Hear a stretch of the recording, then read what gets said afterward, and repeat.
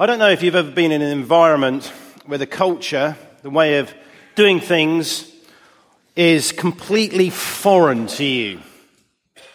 Many of you come from overseas and you've come into the British culture. I'm sure there's lots of things we do. You think, what is going on? When I was at secondary school, every maths lesson was just like that.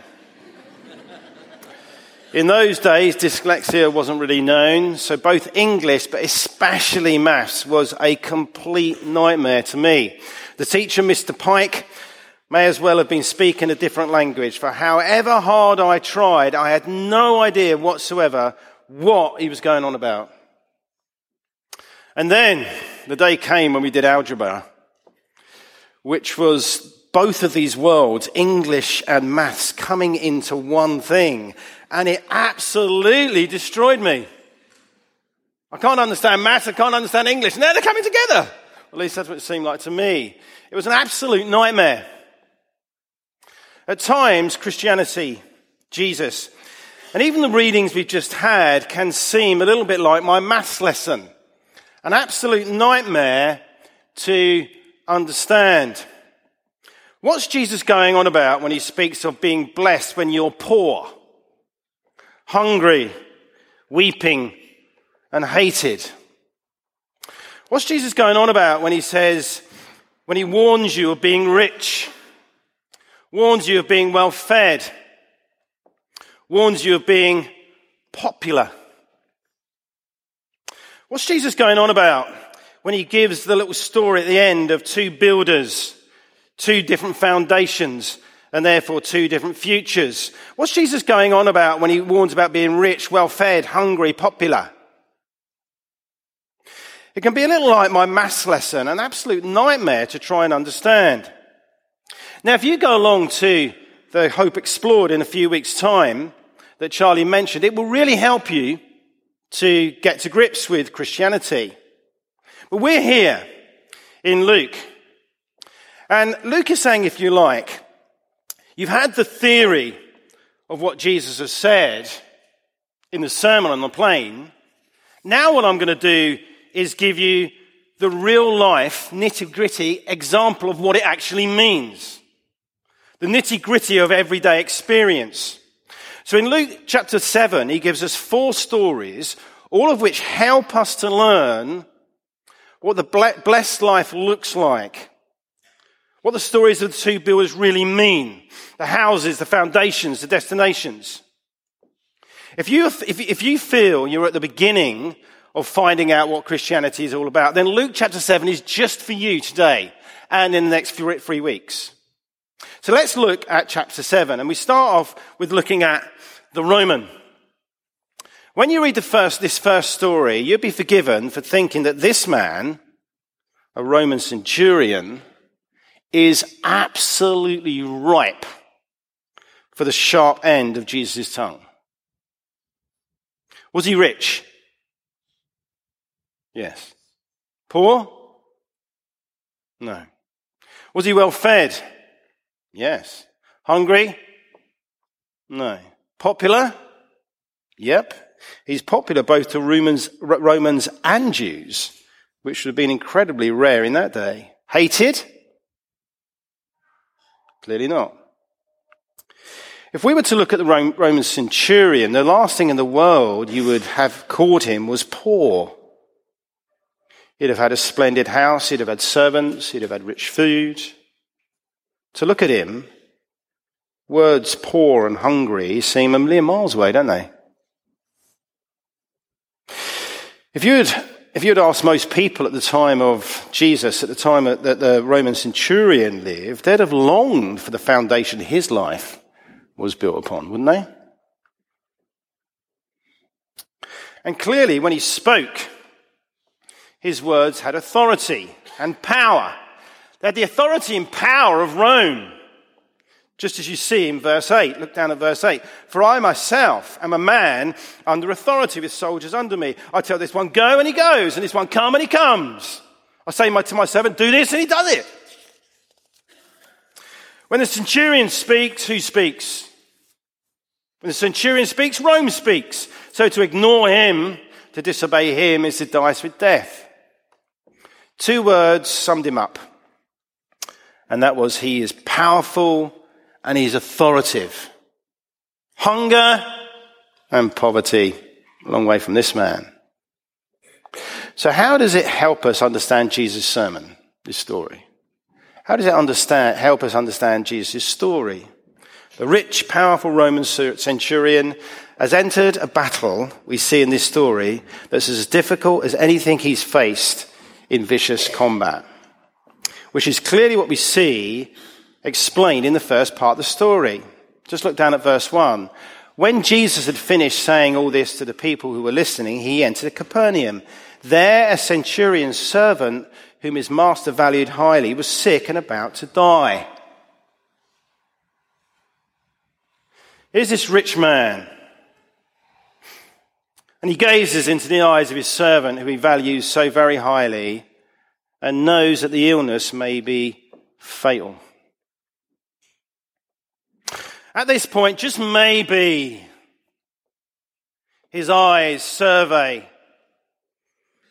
all his wealth. He looks into the eyes and he looks at his wealth. He looks into his eyes and he looks at his wealth. Just maybe his mind flickers to all the people under his power. It seemed like he had so much authority. But now, his words seem to have authority. They seem to be sufficient and adequate. But when he looks into the eyes of his servant, his words have no authority. And they're utterly inadequate. A mere glimpse at the awesome power of Rome, that awesome machine he was part of. His words were powerful words. His authority did mean something. When he spoke, people obeyed. But not now. Not now. And when he looks into the eyes of the servant he loves, illness looks back and laughs. Laughs at his supposed authority. And soon, the dreaded face of death would appear, and then it will scoff, and it will mock his authority. His words, illness and death, laugh at. I'll never forget the day, my own mother's death. I'll never forget that day. She had emphysema. We knew that going to the hospital this time would be the last time. The hospital was so busy that me, my 2 sisters, my brother and all the grandchildren had to wait 2 hours before a room could be prepared for her to die. And I remember coming out of the room after she'd passed away. I'll never forget this. And walking past the ward where she had been for the last 2 weeks, and just glimpsing over to the bed where she'd been for 2 weeks, where she'd once been, and now it was fresh and clean with new bedclothes, ready to go again. We wept together, and death looked at us and laughed and mocked. The centurion's words once seemed oh so powerful. Now they're feeble and weak. So wealthy, but now he's so poor. So powerful, but now hungry for someone to help. So comfortable, but now he's weeping. Can you see what illness and possibly death of someone he treasured has done to him? It's shown him the reality of who he really is. The illness and death reveal what? The illness and death reveal his foundation. The illness and death reveal that his feet are resting upon sand, and he has no answer. He thought he was rich, but now his real poverty is there for all to see. He thought he was powerful, but now his utter powerlessness is there for all to see. He thought he had authority, but now he's speechless. I'm sure there's people here who can relate to that rich Roman. You know, so many of us in the West, we have so much, don't we? We often need for very little. And what does that do? It fools us. It cons us. Tragically deceives us that we think we're in control of our lives. And then something like this happens that invaded the centurion's life. Something pushes through the door of our life and our experience, and there's nothing we can do. And we suddenly realize just how poor we really are. Our smallness. We suddenly realize just how poor we really are. And just maybe at those times, maybe we're brave enough to just stop. To just stop and look around at all the wealth we have and the riches we have, our position and our power, our influence and our material clout. We're courageous enough just to stop and admit that when faced with these situations like the centurion, we're standing on sand. So, what does he do? The response. Well, Luke tells us what he does. He does the most sensible thing. Look at verse 3. The centurion had heard of Jesus. The story doesn't actually tell us what he's heard, but I think it would be fair to think that he's heard at least some of the stories that Luke has already included in his gospel. In chapter 4, verse 40, it says, at sunset, the people brought to Jesus all who had various kinds of sicknesses, and laying his hands on each one of them, Jesus healed them. In chapter 5, Luke gives us two more stories. This time, Jesus heals a leper and a paralyzed man. It would only take surely one of those stories for the rich Roman to respond in the way that he did, wouldn't it? I said he was speechless, which isn't quite true, for he speaks the only words that really matter. Look at verse 3. The centurion heard of Jesus and sent some of his elders to the Jews, to him, asking him to come and heal his servant. So he sends them off to hunt for Jesus. And when they find Jesus, what do? Verse 4. They plead with him earnestly. This man deserves to have you do this because he loves our nation and he has built our synagogue. And when Jesus hears their need and sees their pain, what does Jesus do? Well, he's Jesus, isn't he? Of course, he responds. Verse 6. So Jesus went with them. And the next part of this stunning story is really the heart of the story, for it shows us how a human being is to respond when they realize their poverty, when they realize their weakness, when they come face to face with something like death. This part of the story this part of the story shows us how to move from a foundation of sand to a foundation of the rock. Just listen, and I'm sure you will probably work that out. Look at verse 6. How do you move from the sand to the rock? So Jesus went with them. He was not far from the house when the centurion sent friends to say to him, Lord, don't trouble us, for I do not deserve to have you come under my roof. That is why I did not even consider myself worthy to come to you. But say the word, and my servant will be healed. For I myself am a man of authority, with soldiers under me. I tell this one, go, and he goes. This one, come, and he comes. I say to my servant, do this, and he does it. What's the one difference that the Roman centurion recognizes between himself and Jesus? The difference is summed up so succinctly in verse 7. Just say the word. Just say the word, Jesus. Just say the word. Jesus, that's all you've got to do. You've just got to speak. So what are you going to do? I'm speechless. All you have to do, Jesus, is speak. Which of course takes us back to the parable of the two builders. How do you know a person is a true follower of Jesus? Look at 6 verse 46. Everyone who comes to me and hears my words and puts them into practice.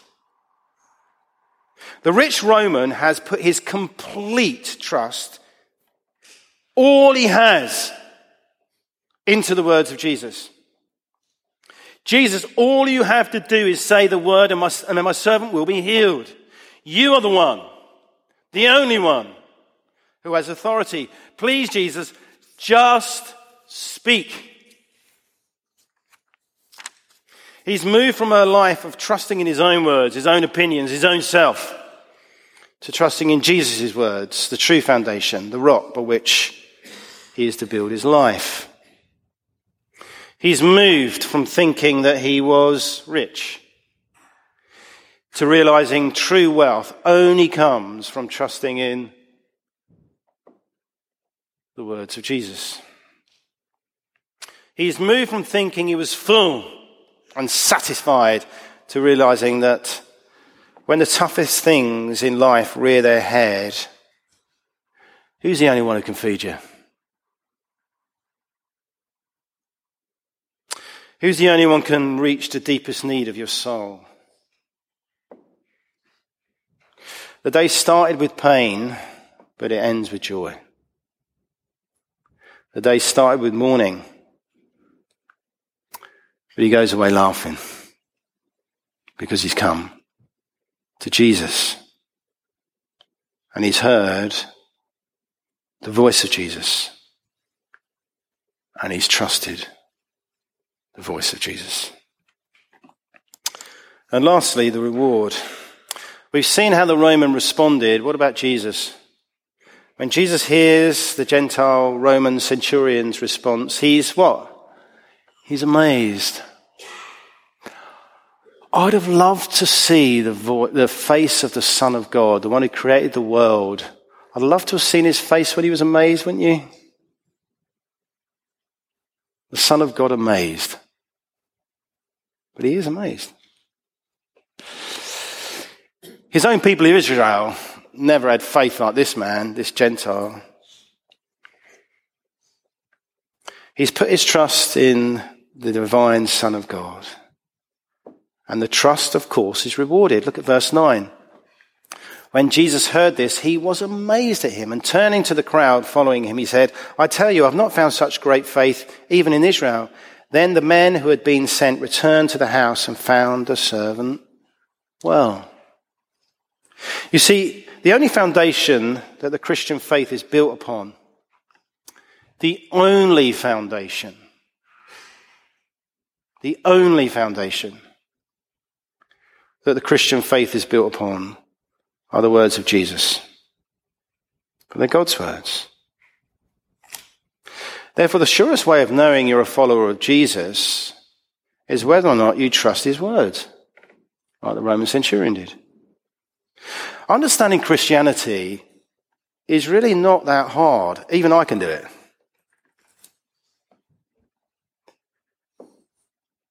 Thankfully, you don't have to be like me in my maths lesson. Christianity is about realizing your poverty before God. Now, getting there is hard. He's the creator. You're the created. We come to him empty-handed. Realizing that, acknowledging that is hard. We come to him with nothing to offer him except our sin, our failure, and our rebellion. We are the rebels. He is the Redeemer, the one who loves us. the one who died for us, the one who took our punishment upon the cross for my selfishness, for your selfishness, so we can be wonderfully forgiven. And when we come to him and we cry out in need, he feeds our soul. He forgives our sin. He says, I want to remake you into the likeness of my Son, what you were created for. That's the word. That's the promise from Jesus. And Jesus says today, will you believe it? That's the rock. Will you move from the sand and stand upon the rock today? Will you align yourself, your core identity, with Jesus and his words? Will it be something else? Trusting only Jesus' words and not your own. For he is the rock. I'm standing on him. Are you? Where else would you want to stand? Where else would you want to stand? Let's bow our heads. Let's pray.